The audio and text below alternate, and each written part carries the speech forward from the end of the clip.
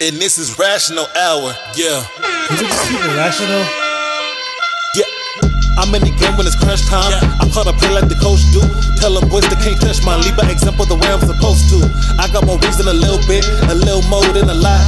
Only compare me to Bill, or better you feel. I'm sick with the skills, all that's perfection, I put them all on blast. Rational Hour, it's more than a podcast. Follow on Twitter, get done with the movement. It's Friday night, and this is how we do. Let's keep it objective, I'm talking statistics. Executive none for ethic ridiculous. I'm on a job, you riding a pine. Wash King, bro, I'm still in my prime. Prime time when I'm on live, I just intercepted another bag. Home run, knock 'em out the park, ain't hard to tell you a bad man. Your game plans like a suspect, get your coaching staff, you do better. You knew better, you do better. We in a winning streak, we ain't losing, never. And this is Rational Hour. Home run, knock 'em out the park, ain't hard to tell you a bad man. Said this is Rational Hour. If you knew better, you do better. We in a winning streak, we ain't losing, never. Welcome to the Rational Hour with Ryan. On today's show, we are rolling out the red carpet. We have an icon in the building, Rational Hour. With over 50 years in Hollywood, a true pioneer in American cinema and television, everyone's favorite TV dad, Mr. John Amos. How you doing, sir? I'm doing just fine. Thank you for the honor of appearing on your show. I'm looking forward to it. Now, John, how has 22 been for you? Coming off the pandemic from 2020, the last 2 years, how's life been? Life has been good. My son, Casey, is a noted filmmaker. He and I have been traveling in different locations and adding all sorts of exotic footage to the biopic that he's working on. So it's been an exciting year so far, and I'm looking forward to more of it. You're from East New Jersey, Newark, New Jersey, East Orange High. What was life like in your neighborhood growing up? Oh, it was a great place to grow up. East Orange was voted the cleanest city in the United States of America 2 years running in Life magazine. Life magazine is no longer published, to my knowledge, but at that time it was voted the cleanest city in the U.S. 2 years running. And it was a great place to live, to work. There was always plenty of work if you had a work ethic. And it was a good educational system, perhaps one of the best on the East Coast, if not in the United States altogether. Now, your parents, John Sr. and Annabelle Amos, what was your relationship like with your parents? Well, my dad was gone from the time I was 2 years old. He went into the service, and he didn't get he wasn't injured or he suffered no fatal wounds in the service. He just didn't come back from California for a while, where he was inducted, and it wasn't until I turned about 12 or 13 that we really got to know each other well. My mom raised me, and she was a tremendous mom, tremendous mother. Made sure I crossed all the T's and dotted all the I's. Got a good education. She was very supportive of me in everything I wanted to do, including trying my hand at show business. So I had the best of both worlds. And later, when I got to know my dad, we grew extremely close together. And I love him and I miss him to this day. I miss both my parents. Yeah, likewise, sir. It's tough when one of your parents. I lost my father last year, and it's tough, man. So I know exactly what you mean when your parents touch your life in a certain way. No doubt. Growing up at East Orange High, the Jags, how did you develop your love for sports, and what made you become a running back in high school? Well, the opportunity to play football was one way of getting neighborhood approval, and to be a running back, that meant you were in line for glory and fame, possibly, contingent upon how good you were. And I enjoyed it. I mean, I loved the pageantry of the games on Saturday, getting dressed up in their game uniforms. It was all part of the process, and I began to harbor the illusion that I could possibly get a scholarship and maybe even play pro football. So that was my aspiration for a long time in my life, to play pro football. And I tried out for more teams than I even knew existed without any success. in terms of making the NFL or the AFL at that time. But I did have some wonderful experiences. I learned what my life's calling was the second time I tried out for the Chiefs under Coach Hank Stram. Coach Stram and I had a good heart-to-heart talk, and he told me, he said, I think you've got another calling. He had heard some of the poems that I'd written about football, particularly the Turk, that euphemism that they give to that guy that releases you from the team. And he said, I think you've got another calling. You may very well have a career in the entertainment industry. And he was right, as he usually was about most things. Coach Hank Stram, a legendary coach, Hall of Famer, and probably gave me the best direction for my life's work of any direction that I'd been given at that point. Now, coming out of East Orange, were you initially thinking about going to USC? Well, I wanted to go to USC, but I wasn't that caliber of athlete that they sought after me. So I made myself, I made SC aware of my aspirations. And the late Al Davis responded to a letter I'd written to SC asking for a tryout, and he told me, he said, if you can make your way to California from New Jersey, I can get you into a junior college program. And I made my way. I went to the mayor of East Orange and asked for a job doing anything to raise the plane fare to get to California. And I got a job sweeping streets, and it was just for the summer, but it gave me enough money to fly to California and to enroll at Long Beach City College, the Vikings at Long Beach City College, and that gave me my shot at college ball my freshman year. And I had a lackluster career at Long Beach. I didn't set anything on fire. In fact, I didn't do that well at Long Beach. So I went back the following year and basically the same results, but I was spotted by another coach at a four-year institution, and I ended up with a scholarship to Colorado State University in Fort Collins, Colorado.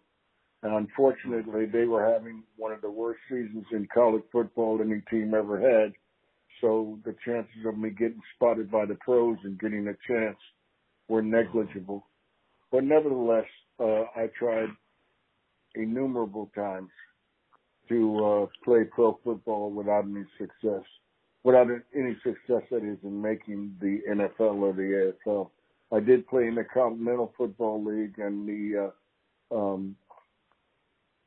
was a pretty good league. I mean, we had teams all over the United States, and I got to play against some guys who had already established themselves in the NFL and for one reason or another got cut, and they were now playing in what they call the semi-pro league.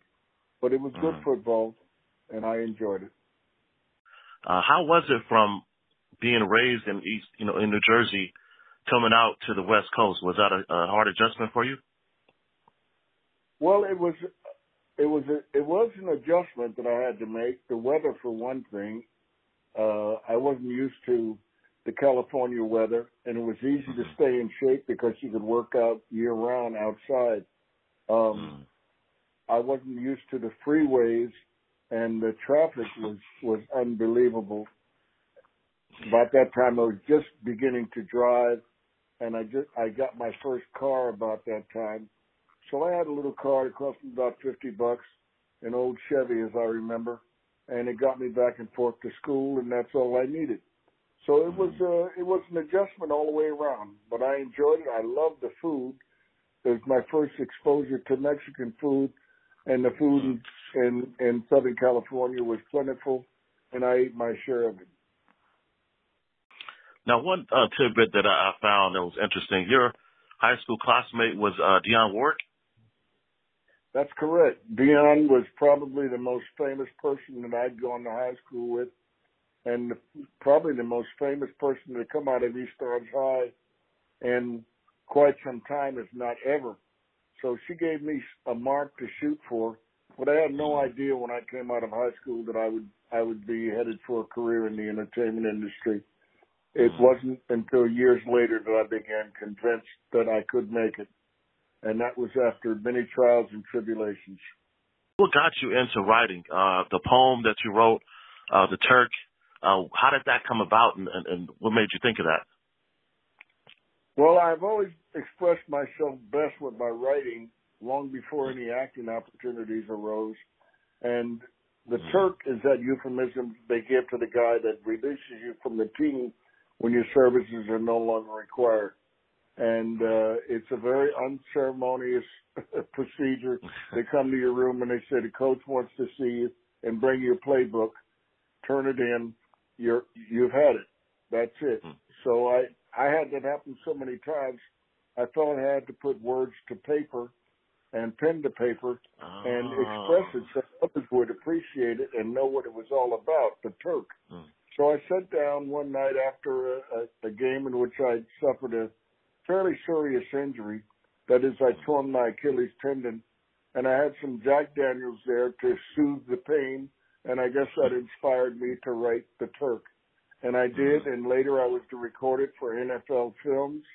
And I've had a number of players, guys who had successful careers, request copies of it, and I provided copies of the Turk to them, and they've appreciated it.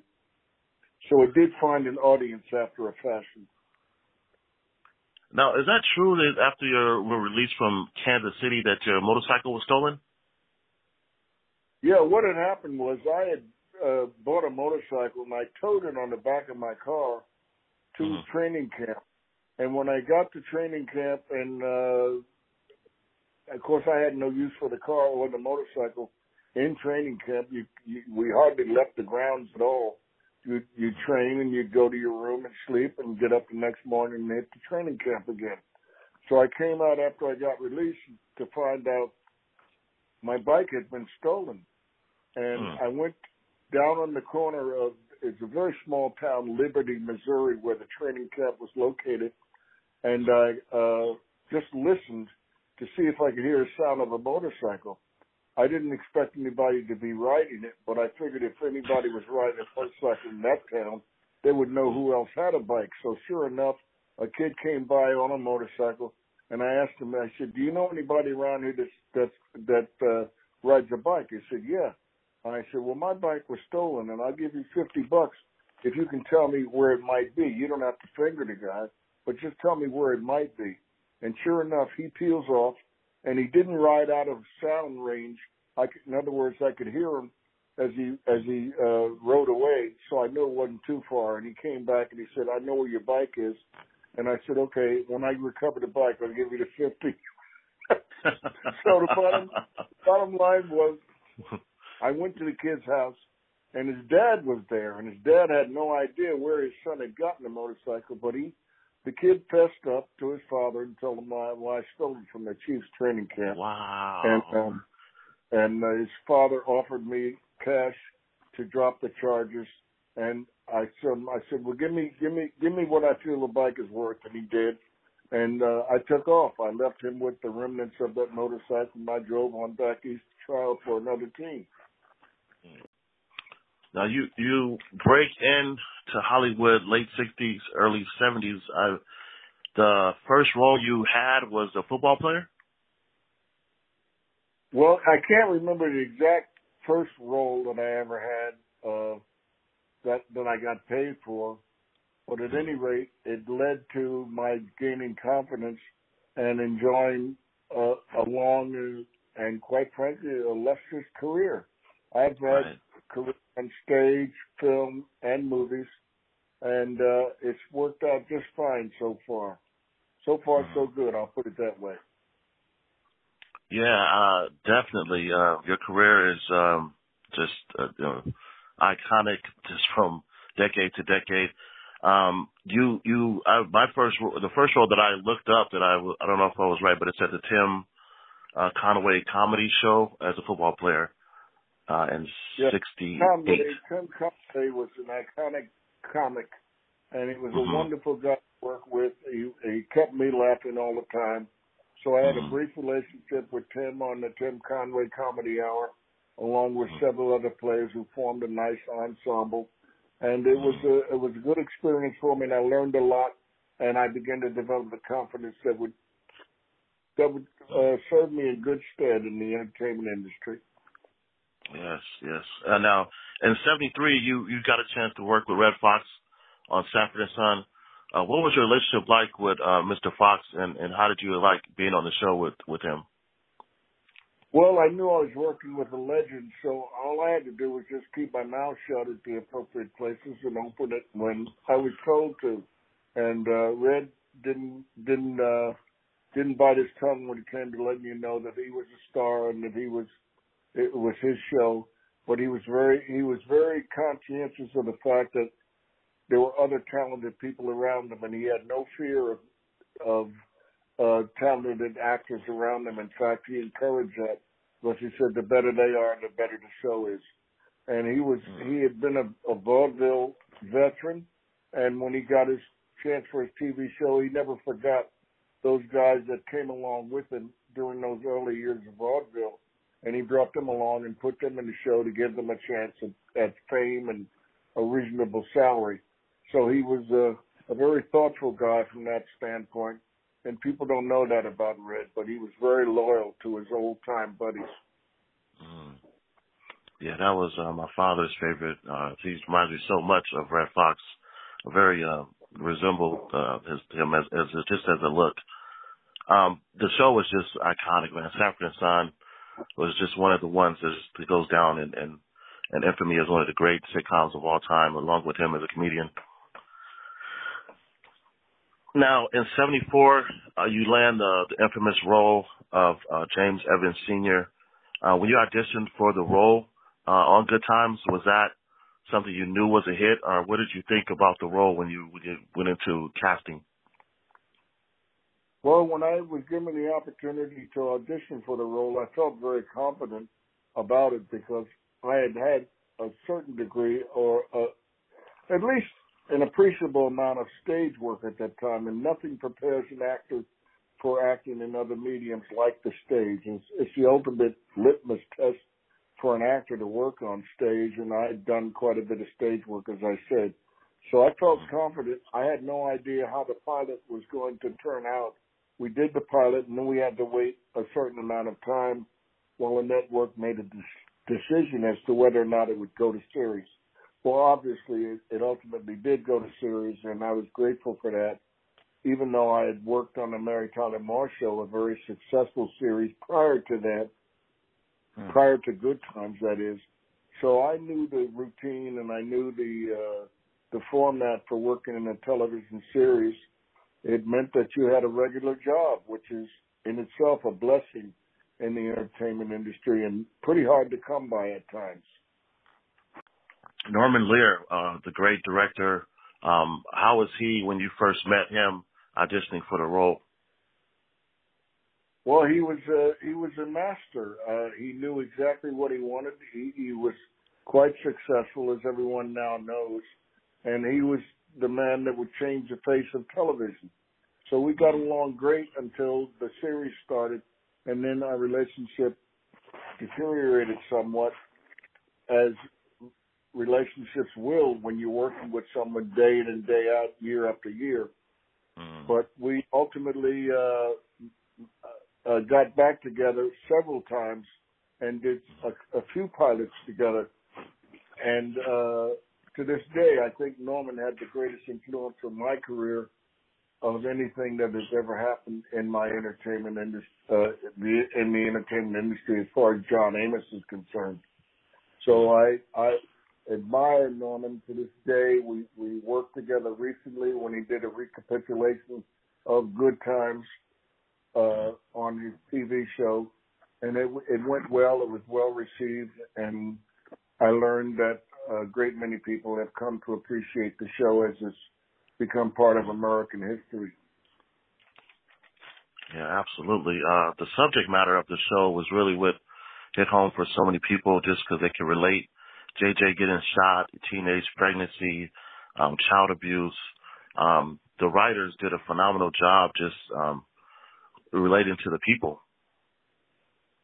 Yes, they did. And Norman was probably the most courageous and advanced thinker in the entertainment industry as far as situation comedy goes, and quite frankly, as far as television goes. He was not afraid to tackle difficult issues that you've mentioned. The show was supposed to be mimicking the Chicago projects, Cabrini. Is it Cabrini Green? Cabrini, Cabrini. Cabrini Green projects. Yeah, it was supposedly fashioned after the Cabrini Green projects in Chicago. Correct. Your time working there, recently, I was just watching J.J. Walker on an interview, and he was saying that he felt if the continuity of the cast was together, that the show would have went on for much longer. What do you say to that when you hear something of that statement from Mr. Walker? Well, he's entitled to his opinion. I don't know if I necessarily agree with him or even disagree. I just never gave it that much thought. Once they killed my character, I really had no concerns about that particular show. Okay. Now, the role of Mr. McDowell, working with Eddie Murphy, when you first got the script for Coming to America, did you realize you had a hit on your hands when you read it? Well, I knew it could be successful because of Eddie's unmatched talent as an actor, as a comedic actor. I don't think there's ever been anybody in the industry that's quite had Eddie Murphy's timing and ability to make those transitions. People forget how many characters he's played and how many iconic films. So I knew that the show had a chance to be successful, but none of us knew that it was going to be the iconic hit that it ultimately became. Perhaps no, I don't know. The Big Mick and the Big Mac, Samuel Jackson's role, that was just an iconic movie. Do you have a favorite part in the movie or a favorite line in the movie?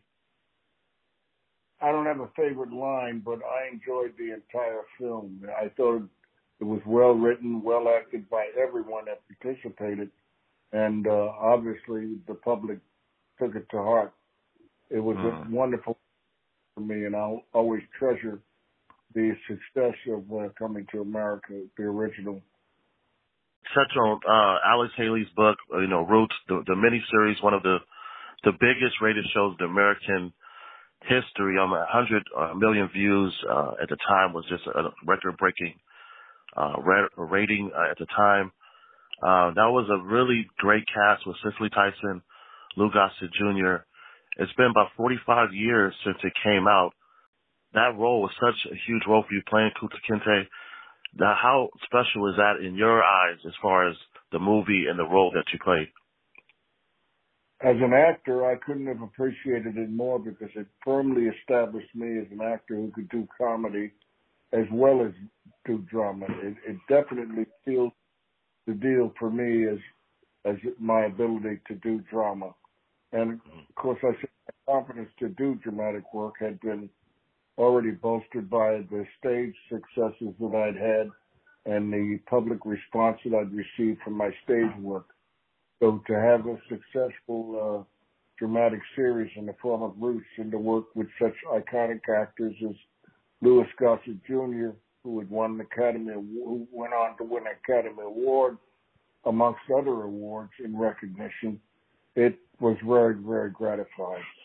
84 and 85, Mr. Amos, you were cast on the A-Team and on the show Hunter, both athletes and actors.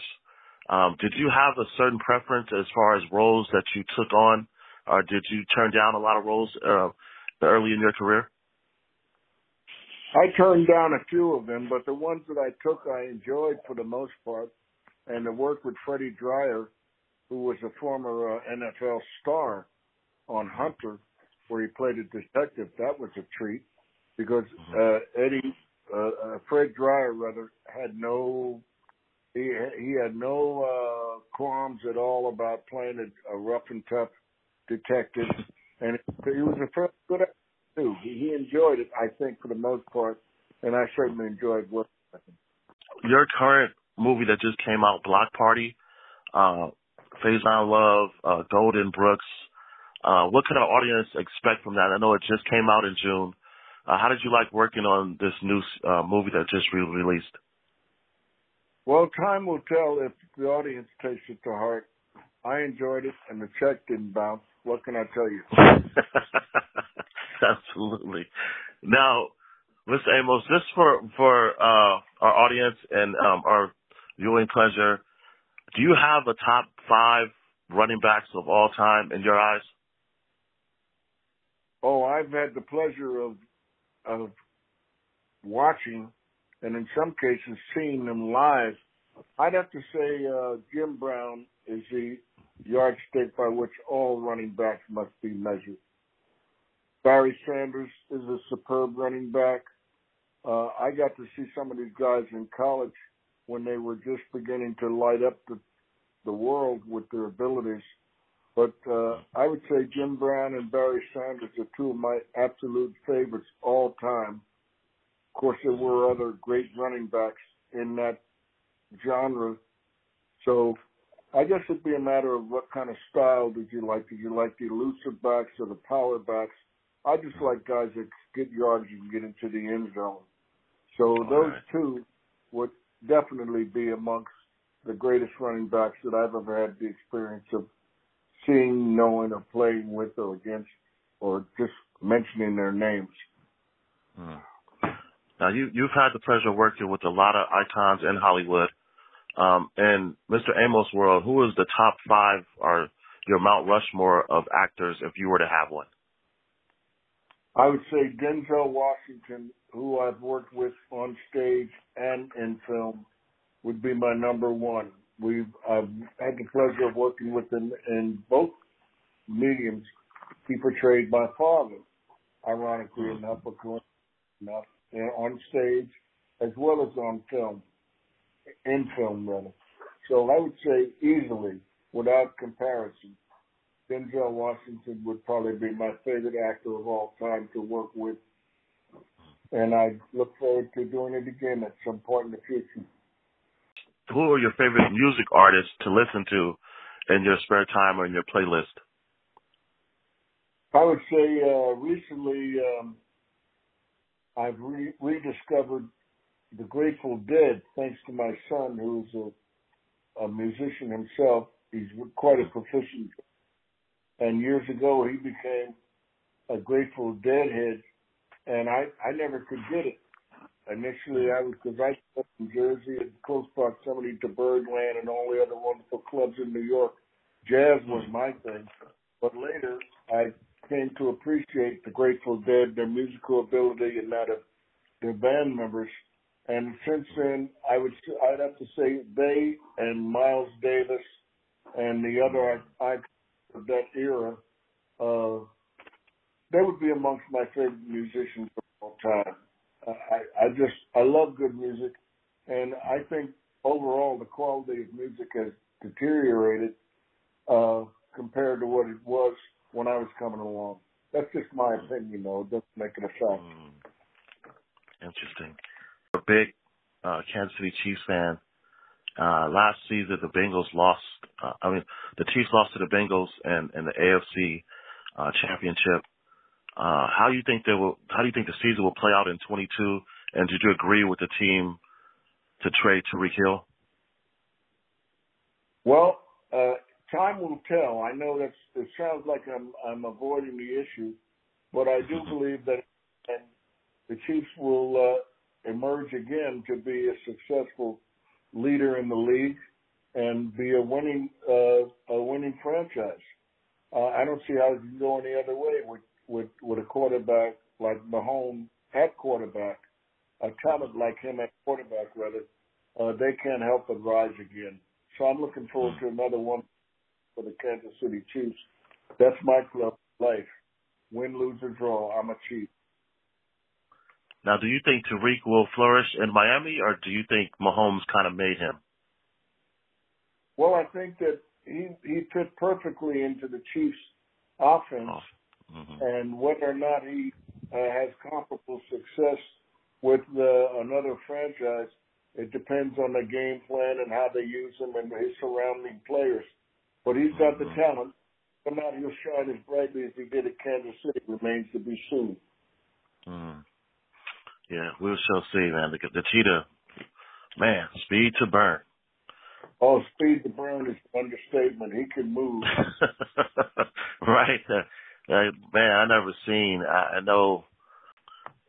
Now, any advice, Mr. Amos, lastly, before we let you go, that you would give our audience or the next generation as far as any aspiring actor or anyone that's on the road to trying to have the next level of their career? I would tell them to do as much stage work if it's at all possible to become involved in stage productions because it will provide them with confidence and it'll provide them with the experience and atmosphere that they'll need if they really intend to embark on acting as a career. If it's just a one-time thing and they're just passing through and they really aspire to be an engineer or something else, don't bother. But if you're going to pursue it as your life's work, you definitely need to get some stage chops. That'll give you the confidence you need to make the long run. And stars that you can see come and go in this industry, particularly with today's disposable careers, it seems. But for the most part, the actors that I really respect and that I admire and emulate are those that have had stage experience. And that would be applicable to so many actors that I've worked with. Denzel Washington, Ernest Borgnine, so many wonderful actors who had stage careers and successful stage careers in addition to their work in film, rather, or on television. This ending year from you, is Casey still doing the biopic of your life and career? Well, most definitely. In fact, Casey's here. I'd like him to weigh in on the biopic because he can if comment he could, on please. as a director. Thank you, man. I really appreciate you just connecting with me.